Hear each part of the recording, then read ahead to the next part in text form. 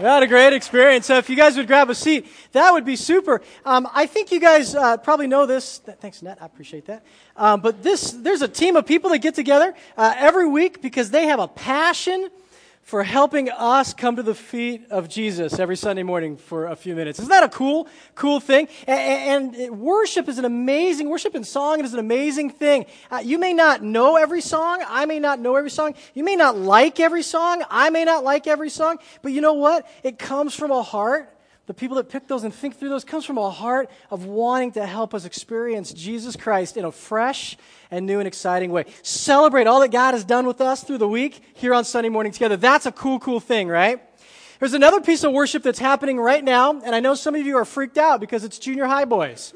And you're like, oh my gosh, there's junior high boys. Well, now they're freaked out because I just mentioned them, right? So we're all freaked out together. But these books that are coming by, if you're new to North Point, if this is your first week with us, thanks so much for being here. We'd love it if you put your name in there and just some contact info. I promise we're not going to be too intrusive or invasive on you. Send you a little letter telling you more about who we are, and someone will make a little phone call to you this week if you give us your phone number, just to see if you have any questions we can answer or anything you want to know about North Point, and that's it. I promise nothing overly weird. If you've been part of North Point for a while, we love if you'd also just put your name on there.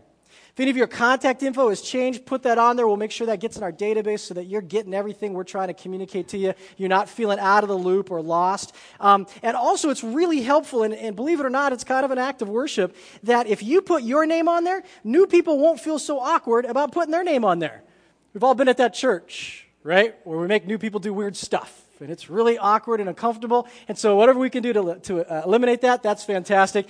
Another piece of worship is happening again right now as I speak. This is real cool. We've got some buckets coming by collecting this morning's offering. Again, I know they're junior high boys, but there are ushers today. And they're doing a phenomenal job, right? Yeah. What's real cool about that is this a couple weeks ago, junior high boys, well, all of our small groups in student life were talking about the concepts of serving and how to do that, and the junior high boys were like, well, I could pass out buckets. And so their leaders were like, yeah, that's genius. Let's make that happen. And so anyways, trying to figure out how we just serve and love each other and worship together. Very, very cool thing. So appreciate that. I've been in whatever we call this, like professional paid ministry or whatever we call this pastoral thing. I've been in that for a couple of decades, 20-something years. And I was thinking back this week over my first 10 years. My first 10 years in this paid ministry thing was what we call bivocational. It's a very cool word. It sounds really, really cool, like bivocational. Matter of fact, if you've met Jake Howard, our new youth pastor, that's what he's been doing for the last number of years. He's been working bivocational. Bivocational is this really neat word that means you do ministry full-time, you get paid part-time or less, so you have to have other jobs to make ends meet. Bivocational. It's really cool, right? So I was thinking about my first 10 years, and I was thinking, man, that was bivocational. And I was thinking about, for whatever reason, pastors end up getting strange bivocational jobs. I don't know if it's a skill set or lack thereof, or I don't know what it is, but we just end up getting some of the weirdest jobs, and I've had some of the strangest jobs. I remember one job I had, I sold strawberries on a street corner. If you sell anything on a street corner, you're bound to have some interesting stories, right? I'd show up at this place in the morning, I'd fill my truck with these baskets of berries, and I'd literally sit out there all day long. It's in California, big strawberry production area, and sit out there all day long selling these strawberries. And in California, it's warm all year. I don't know if you know this or not. It's really weird. They don't have winter. And so it would get warmer and hotter, and those berries would do what berries do is they get a little warm and a little hot. And I learned some stuff in that job. I learned that I don't want to be a strawberry salesman forever. I also learned, I don't know how to say this, how to put the good-looking berries on the top. Okay, so that you learn that, and because you don't want to go back at the end of the day with a bunch of berries, you also learn how it goes from $10 to $8 to $3, 30 minutes before you leave. So strange job sitting on a street corner. Got lots of studying done, wrote lots of talks and stuff. It was a really cool job. Another strange job I had. For a while, a friend came up to me. He was he edited movies for cable channels. It was a bank of cable channels. He edited these movies for time and content. And so he said, hey, do you want to help me with that? And I said, no. And he said, I'll pay you $20 to watch a movie. And I said, I'm in. This is my chosen career field. right? $20 to watch a movie. This is great. What it turned out to be, and this is back in the day of VHS tapes, and I apologize if you don't know what that is, but you remember that? Some of you guys remember what I'm talking about? Yeah, VHS tapes. He would give me a stack of VHS tapes, and I would watch that full movie, and my entire job, they called me a second movie editor, which sounds real cool, but my entire job was to watch those movies, and there's a little running time signature at the bottom, and every time a cuss word happened, I wrote down the word, the amount of times it happened, and at what time signatures. What a strange job. And I got paid $20, and I delivered the movie back to him with this piece of paper with all these cuss words written on it. Now, nothing is weirder than when you invite some of your students' parents over for dinner, and you have your sheet sitting on your desk for your job with all the, you see where that could lead to some interesting stories. I didn't do that job very long, but another weird job I had was a pest control operator. Which means I worked for a company called Hydrex Pest Control. I'd go out and spray death chemical at bugs. It was kind of cool, actually. The job was kind of fun. You got all these cool tools. I learned more about chemical and death than I ever cared to know, right? It was kind of fun. The strange part came in the customers you meet, like the people. See, the way it worked is they would call and make an appointment for me to show up and spray their house. We're together on this, right? The weird part was like some of the things that some of the women would wear when they answer the door. I'm like, oh, was my appointment not today at 10 or was it today at 10? I'm so confused. No, come on in.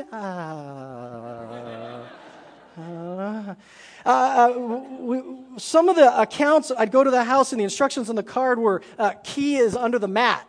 So they're not home. This is a pretty affluent area of California that I was working in. And so the key is under the mat and you'd go inside and you'd be surprised the number of illegal substances that are left out on tables when you're walking into this house. And I'm like, it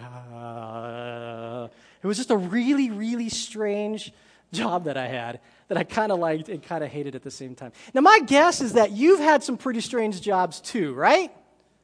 Tell me what they were. Say it louder. Telemarketing. Nothing builds strength of character like getting hung up on and said no to 7,000 times a day, right? That's fantastic. What else? Cable man? Like putting electrical cables together on a pole and stuff? Television cables in people's houses. You got some interesting people too, right? He's done, if you can hear me, goes in the back. Uh-huh. What else?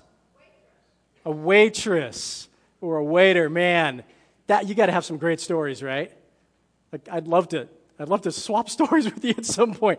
People are fun sometimes, especially when they're in that role of you like supposed to be serving them. People get people, right? Anything else? Teacher.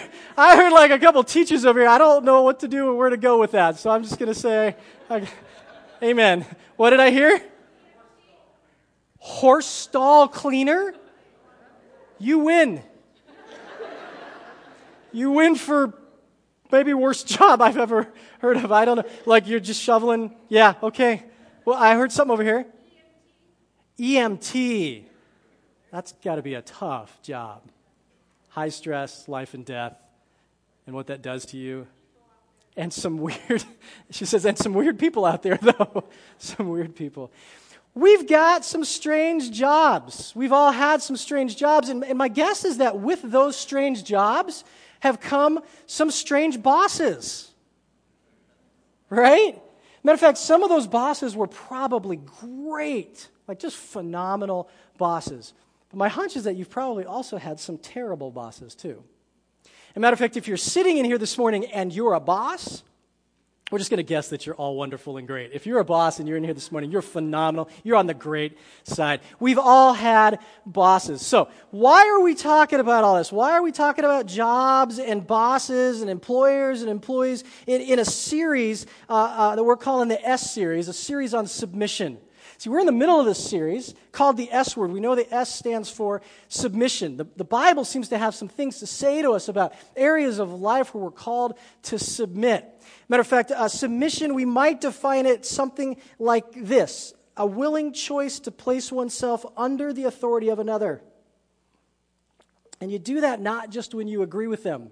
Because if you submit when you agree with the person, it's really not submission, it's agreement. right? But when you don't agree and you place yourself under the authority of someone else, that's that concept of submission. If we were to define it in one word, we might use the word obey. Ugh. Right? I mean, it's funny because if I say the word obey, normally kids and students are like, yeah, I know. I hear it 3 times a day. Obey me or die, right? But as adults, we're like, I'm an adult. Don't tell me what to do. I'll define my own. Who are you to...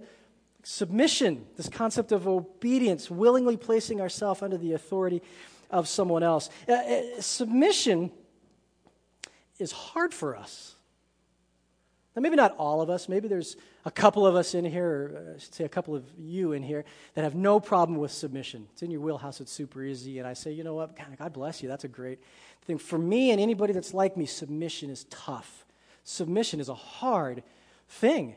Like, especially in our culture, the American culture that is based on rugged individualism, setting my own course, pulling myself up by my own bootstraps and moving forward, like that's celebrated in our culture. And so submission is a word that just hits us wrong. Like, I don't like it. I don't even know if I want to do it, let alone like the word. And then over the course of history, submission has been used as a word in so many different areas of life, and it's got such negative baggage and connotation to it that it makes us struggle even more. In our culture, submission is just not natural. And so as a Christ follower, we hear this concept of submission, and it makes us churn in our stomach, and we go, I don't know. I was talking with my life group last week, and we kind of posed the question in our group, if we were having this conversation, this sermon series on submission in a different culture, would the conversation be different? Would it be easier? And we started talking about maybe some Asian cultures where submission and the honor, respect thing is a little different than ours. And we were wondering if it would just be somewhat different conversation because it's so much more rooted in that culture, whereas in ours, it's kind of not. And so submission, this concept of obedience, is a difficult thing for us. And the challenge with that is our ability to submit, our level of submission really stems from our ability to submit to Jesus Christ. And our level of ability to submit to Jesus Christ. See, when we talk about submitting, and we've talked about church leaders, submission to church leaders, we've talked about submission to government. Today we're going to talk about another element of submission. We'll talk about it for a couple of more weeks. It's really not about those people or those positions. It's really all about my ability to submit myself to Jesus Christ. And that is hard for me. Because in my head I say, and verbally I can say, I know God's got it under control. I know God is big enough to handle this situation. I know God is in my corner. I know that I serve the God of angel armies. I'll sing that loud this morning. And then when somebody, an authority in my life, is asking for submission, why do I struggle so much with it? Because I think at the end of the day, I struggle in my submission to Jesus Christ. All of our areas of submission have less to do with that area and more to do with our ability to submit to God. Why are we talking about bosses, employers, employees, all that this morning? Because the level of submission, the arena of submission we want to talk about today, and you're going to love this so much, is in the area of your employer. I don't know what that meant. Yay! Right? We want to talk about this concept. The Bible seems to be so clear about this area of submission in the area of employment to our boss. Some verses we'll put up on the screen, make 3 or 4 points. Ephesians chapter 6 is where we're going to start. It will come up on the screen, but if you have a Bible, it would be great if you looked that up because we're going to see a couple of things in here that I think are going to mess with your brain a little bit. I really want you to see it and mark it if you've got your own Bible. If you're using a pewback Bible, that's great. Ephesians chapter 6. If you keep your finger there as we ping to other verses today, I think that will be helpful.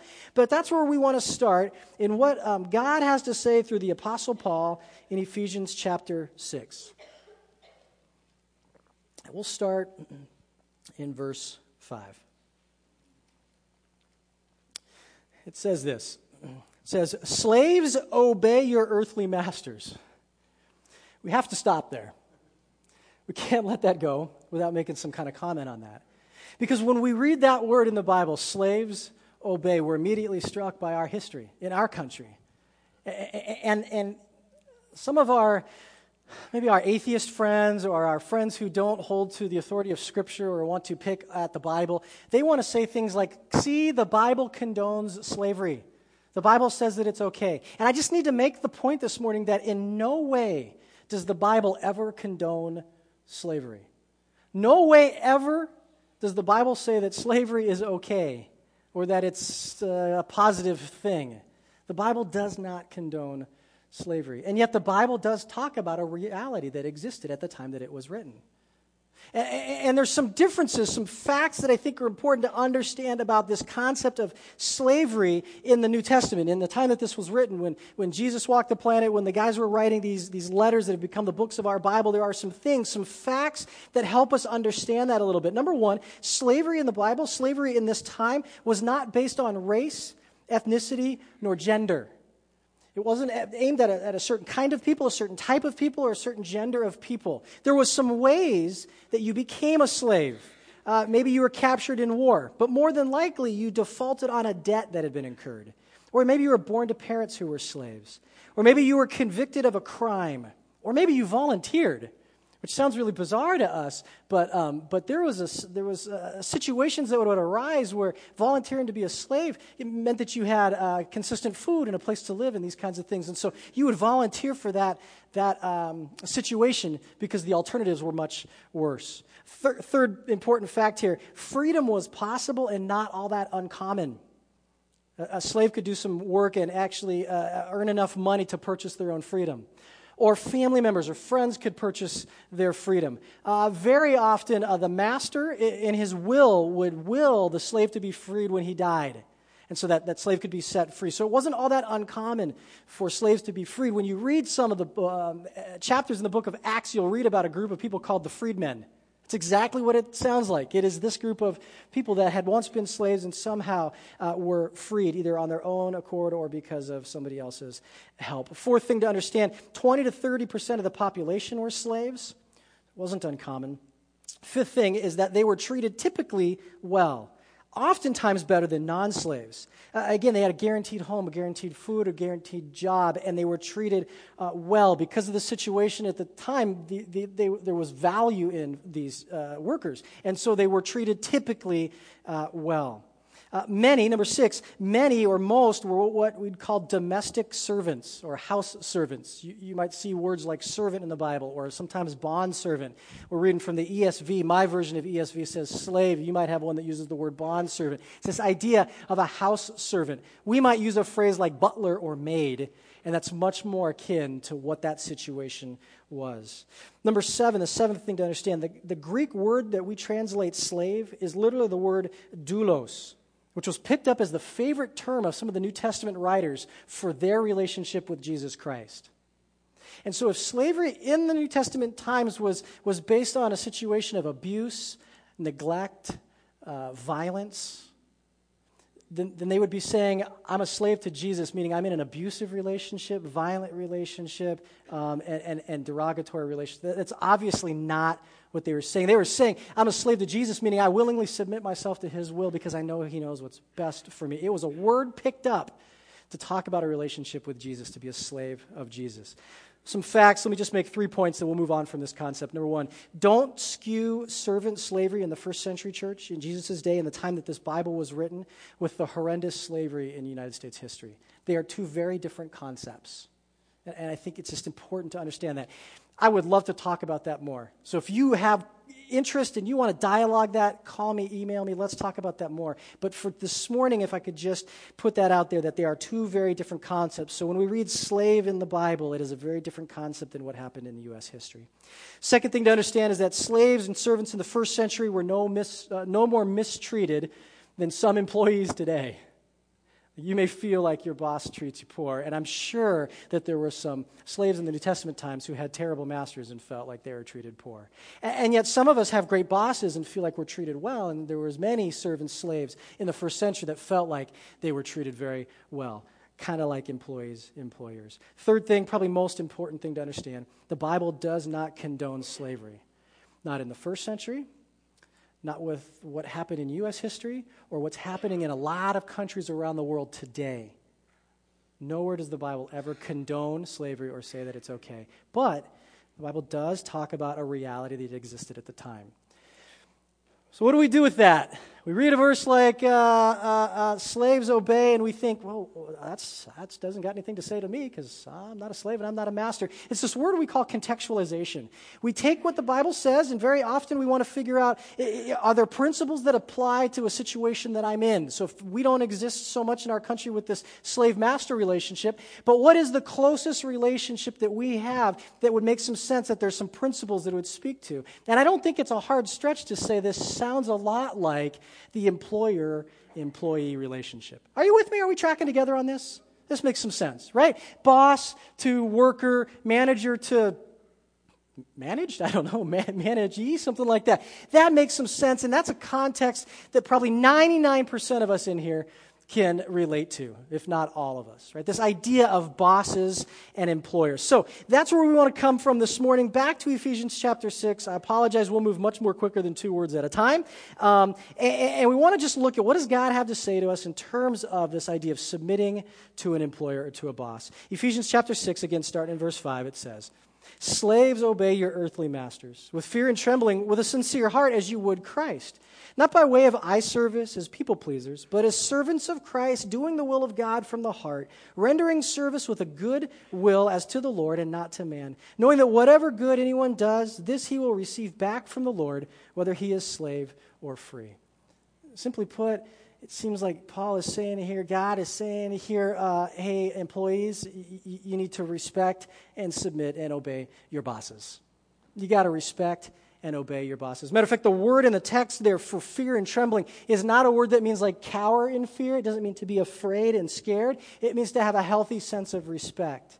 This word crops up again in the scriptures in relationship from kids to dads. It doesn't mean that they're supposed to have some kind of cowering fear of their fathers, but there should be a sense of healthy respect.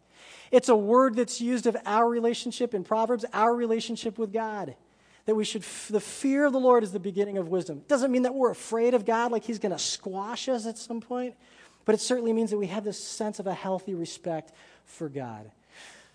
So it starts with this idea that employees respect and obey your bosses. And not just because you should respect and obey your bosses, but because it says, do it as if you're working for Jesus. Because frankly, you are. At the end of the day, that's who you're employed by. That's who you're working for. That's who you're thinking about. That's how your attitude should be, is as if you were working for Jesus. That's not kind of rocket science. I think we get that. We kind of expect to hear that in a series on submission to employers. Right? This idea that it seems that we're called to respect and obey our bosses.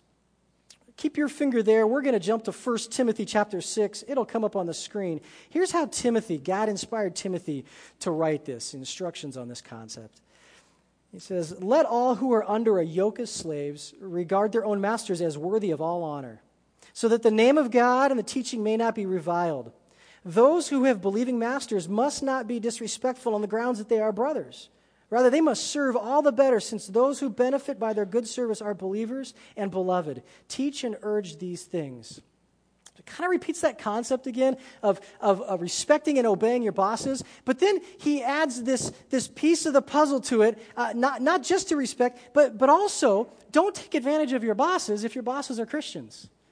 This is kind of a new concept in this New Testament church world. You had these bosses and these employees coming to church together on Sunday mornings or eating together during the week, and they're trying to figure out how all this works as they're worshiping together and they're loving Jesus together and figuring out what that looks like. And then they go back to work on, say, Monday or whatever, and you've got a Christian boss and a Christian employee, and sometimes that Christian employee thinks, well, sweet, they're kind of in the same club here. Show up a little late. Oh, hey, come on, Bob. Don't sweat it. My devotionals just ran long. Right? Leave a little early. I'm leaving early today. The boss is like, oh, hey, I really need this done. No, I got like a Jesus thing, or whatever you say. Right? Your work becomes a little sloppy because you're just like, hey, he won't mind. Like, we both go to church together. We're on the same page. We both love Jesus. He's just got to forgive me and sort of give me a pass and grace and whatever. Right? So there was this situation beginning to brew that God through Timothy through God says this concept of don't take advantage of your employer just because you guys are both Christ followers. As a matter of fact, you ought to be working like all the better. Because at the end of the day, like you're working for a greater good. You guys are on the same page. You're moving the same direction. You're working for the greater good. Like you ought to be even better if that could be possible. Two concepts, we said, the idea of obey and respect, this idea of not taking advantage of your boss because he's a Christ follower. And then Peter adds kind of a third thought. In 1 Peter chapter 2, this is what he says, just adding and rounding out this concept here. He says, "Servants, be subject to your masters with all respect, not only to the good and gentle, but also to the unjust. For this is a gracious thing when, mindful of God, one endures sorrows while suffering unjustly. For what credit is it if when you sin, you're beaten for it and endure? But if when you do good and suffer for it, you endure, this is a gracious thing in the sight of God. For to this you have been called, because Christ also suffered for you, leaving you an example so that you might follow him in his steps." Did you get what he said? It's kind of not comfortable. See, up till now, we've expected everything. Like, we expect to be told, we should respect and obey our bosses. Yeah, I understand that. And we're told, hey, just because they're a Christian and you're a Christian, like, don't take advantage of them. You go, yeah, I totally understand. That makes some sense. I get that. And then Peter comes along through God's inspiration and says, yeah, you know what? And don't just do it when they treat you fair, but when they treat you unfair, too. And I go, no. No, they're going to understand that they're wrong. And I'm going to point out how unjust and unfair, and I'm a grown man crying out loud. Don't treat me like that. You can't speak to me that way. That's where I start, right? And yet God through Peter says, no, you know what? Not only when you feel like they're treating you unfair, but when they actually are treating you unjust, like that's when submission comes. What? So when the boss tells you, hey, clean the toilets. And you're like, that's not my job. I'm not doing that. It's not fair, probably. Don't we pay somebody else to do that? Isn't there a kid or something? I don't know. Isn't there someone else? Right? And not only when the boss, asks you nicely, hey, would you mind? There's a mess. Would you be okay? I know it's not your job. Would you? Like, that's easy for us to submit under that. But when he actually or she actually says, hey, clean the toilets. Peter's like, that's when you submit. And Peter doesn't say, like, just do it because it's a good thing. He says this really interesting thing that is hard to wrap our heads around. He says, because when you do that, it's probably the time where you most identify with Jesus Christ. You talk about somebody who was treated unfair and unjust. Like Jesus was treated unfair and unjust, right? And so when I'm treated unfair and unjust by my employer, and I'm able to submit, it's like at that moment, like I get it just a little bit. Like I can taste Jesus just a little bit. Like for a moment, I can kind of identify with what he went through as he lived on the planet and died for my sins, treated so unjustly and so unfairly. Like for a moment, in a small way, I'm like, oh, I kind of get it. Peter says, not only when you're treated fairly do you submit, but when you're treated unjust and unfair, because in those moments, man, you identify with Christ in a way that's just amazing. So we get this kind of concept. Respect, obey, don't take advantage of them because they're Christ followers. Do it even when you're not treated fairly. And we think, okay, I get that. And the original hearers probably thought, okay, I can get that. I see where that's coming from. I guess that makes some sense to me. And I'm sort of picturing us, like picturing them in a room, if it was one person speaking to them this stuff, and like the bosses are in part of the room going, yeah, listen, elbowing them or whatever. And then something kind of interesting happens. We're back in Ephesians chapter 6 because I left out a verse intentionally. I wanted you to see this because I think at this point it's where the entire scheme changes. Everything that's kind of been said we sort of expect. And it sort of makes sense. We may not like it. It causes some churn in our stomach, but it makes some sense.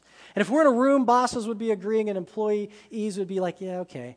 But then something said that sort of changes the game, and it changes the field. And it's Ephesians 6. We read that in the beginning. The slaves obey your earthly masters, the respect them, honor them because really you're working for Jesus. And we get down to verse 9, and it says this. Masters, do the same to them. The whole dynamic just changed. So like if we were to think of the original context, talking to slaves who have masters, it makes sense that slaves obey masters and treat them with respect and honor them and all those kinds of things. And then it's like the table changes. It goes, and you know what, masters? Do the same to them. And I got a picture of the bosses in that room going, wait, what? I got Paul finishes. Masters, do the same to them. And stop your threatening, knowing that he who is both their master and yours is in heaven, and there's no partiality with him. This sense of do the same to them, literally it could be translated, treat them the same way you would want to be treated. And he goes on to say, not harshly, because you share the same master. At the end of the day, Jesus is your master and their master. And if you want Jesus to treat you the way you treat your employee, boy, better treat that employee well, right? We're together, right? It's interesting because I don't know of any other holy book or religious institution or philosophical concept that makes this change. In every other way of thinking, philosophy, religion, whatever, any other way of thinking, it makes sense that there's an authority figure and someone under authority, and the one under authority gives all the honor to the one in authority. This makes sense. And yet, God, the Bible, turns that upside down and says, and at the same time, you're gonna do the same to them. This concept we call mutual submission. And the concept of mutual submission is going to be huge over the next 2 weeks where Rick goes in this series of submission. I so badly want to tell you the next two concepts because I'm so excited that Rick's doing those. And it's huge to understand this concept of mutual submission. Because it makes sense to us that there's an authority and an under authority, and that relationship makes sense. But when it gets turned on its head, that there is some sense where there's a submission on both sides. And in this case, with employer and employee, it says employer, treat those employees the same way, with respect and honor and dignity and all that kind of stuff. Because at the end of the day, you both serve the same master. So, a summary, what did we say? I threw a couple boxes on the screen just to put it there. To employees, it says this, submit to bosses. Submit to them, right? Just like you're submitting to Jesus. It says don't take advantage of a boss just because they're a Christ follower. It says not only when you think it's fair, but do it when it's unfair, because that's when you identify with Jesus the most. And they turn to bosses and they say, submit to employees. In other words, treat them the way that you'd want to be treated. Mutual submission. It says, don't take advantage of them just because they're a Christian. And he says, don't be harsh with them. No need to be harsh with them because we share the same boss. But what if? What if the boss asks me to do something that's illegal or immoral or something that's against God's law? I think it makes sense that I'm called to submit to a boss as long as that person is my boss. And in our country, we have a great freedom that we can quit a job. So if we're ever asked to do something that violates God's law or government law, or maybe I have a personal moral ethical code based on my relationship with Jesus, if we're asked to violate those things, we have every right on the planet to say, hey, thank you for the time that I've had here. I appreciate it, but I can't do that. And therefore, I got to tender my 2 weeks resignation. We have that right. What I don't think we have the right to do is stay in a job and refuse to submit to a boss. I think we have a right to leave a job. We have a right to have a conversation, to say, hey, I'm not going to do that, to explain it. We have all those rights as well. But at the end of the day, if it comes down to it, if we do the but what if I'm asked to, we have some abilities and we have some rights. It doesn't, though, negate our fact of being submissive to a boss with those small exclusions of breaking God's law or government's law. And I'll just say this on that. Be absolutely clear that you're being asked to break God's law or the government's law. Because more often than not, I'm simply being asked to do something I don't like, I don't want to do, or frankly, I feel too good to do. And then I'm like, oh, God wouldn't want me to do that. I'm going to get a piece of my mind. And maybe God absolutely wants me to do that because he knows I have a submission problem, and so I need to have a boss in my life that forces me to submit in ways that aren't uncomfortable, because at the end of the day, it's all about submitting to Jesus. And that's the bigger goal and the better good. Here's what I love about what we just talked about for the last few minutes. You get to go out and practice this tomorrow. That's fantastic. See, sometimes right over here in the first few pews during first service, we have a lot of teenagers that sit there, and I look at them because I look at them, and sometimes I think we talk about marriage, we talk about this, we talk about some things that's down the road a little bit, and I think, yeah, that's cool. They're putting that kind of in their pocket for later, but this is cool because this topic is not a topic for later. It's not something we put into a box and deal with when it comes up. Like, this is coming tomorrow. Or for some of you, like in a couple hours, you're going to go to work today. I said that in first service, and a couple of older folks came up to me and said, I'm retired. I don't know what you're talking about. Okay, fair enough. I'm with you. I get it. But for the vast majority of us, this is coming tomorrow, and what I know is that Satan loves to sideline us. Satan loves to put us in positions to speak into our ears in little subtle ways to say, that submission's tough. It doesn't, that boss just has it out for, you really don't need to. Did God really say? That sounds a little bit familiar. And I know that Satan loves to steal our joy and loves to steal our intimacy with Jesus and wants to get us into a position where we're just angry and frustrated and do all the things that keep us as far from the love of Christ as possible. And so I say, we are leaving here in another minute, and we are going to go out, and we are going to have a chance to practice this tomorrow, and Satan is going to try to steal that.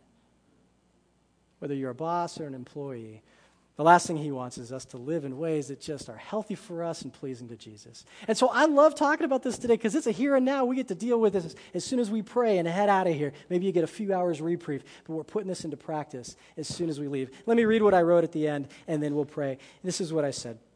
So the first Christians, the early church, were mainly employees. And the way they submitted to their bosses changed the culture, the community, and the world. Ultimately, submission to a boss or church leaders or government really equals trust in Jesus. I believe they changed the world because of the way they submitted to bosses. I believe we can change the world in our communities, in our families, in our cultures, just in the way that we submit to bosses. Not because of their bosses, because it really is a reflection of our submission to Jesus Christ. Amen? Let me pray, and we'll take off. Jesus, thanks for today. Thanks for opportunity just to think together, to sing together, to talk together, to drink some coffee together, and just to try to figure out what this looks like. And God, you know my heart. You know my heart. Submission is tough for me, and I think it's tough for lots of us. And so thank you for opportunities, as much as I don't enjoy them, to be pushed and to be, just sharpened a bit in this area. Not just because of bosses or government or church leaders, but because ultimately it impacts my ability to submit to you. Submission to you, man, just equals a much, much better life. And so, Jesus, thank you for it. Even as we think about this together and we leave here and we process this in our families or with sermon-based questions in life groups or wherever we land, God, I just pray that the conversation constantly wraps back to your word. And even the things that we might struggle with and trying to figure out the specifics of what about this situation, what about that situation, and I don't know, but Jesus, you know, and you have a greater plan for us. And so as we process those questions with others, God, I just pray that you're honored in that, and you're pleased in our thinking of how to live in ways that just make you happy. And that's just for our best interest. God, for this week, as we head out of here and get to put this in practice, I pray you would help us. And somehow in it glorifies and honors you, gives us the ability to talk about our great love for you and your much greater love for us. Jesus, thank you for this morning. Pray for an awesome week for all of us. I love you so much. Amen.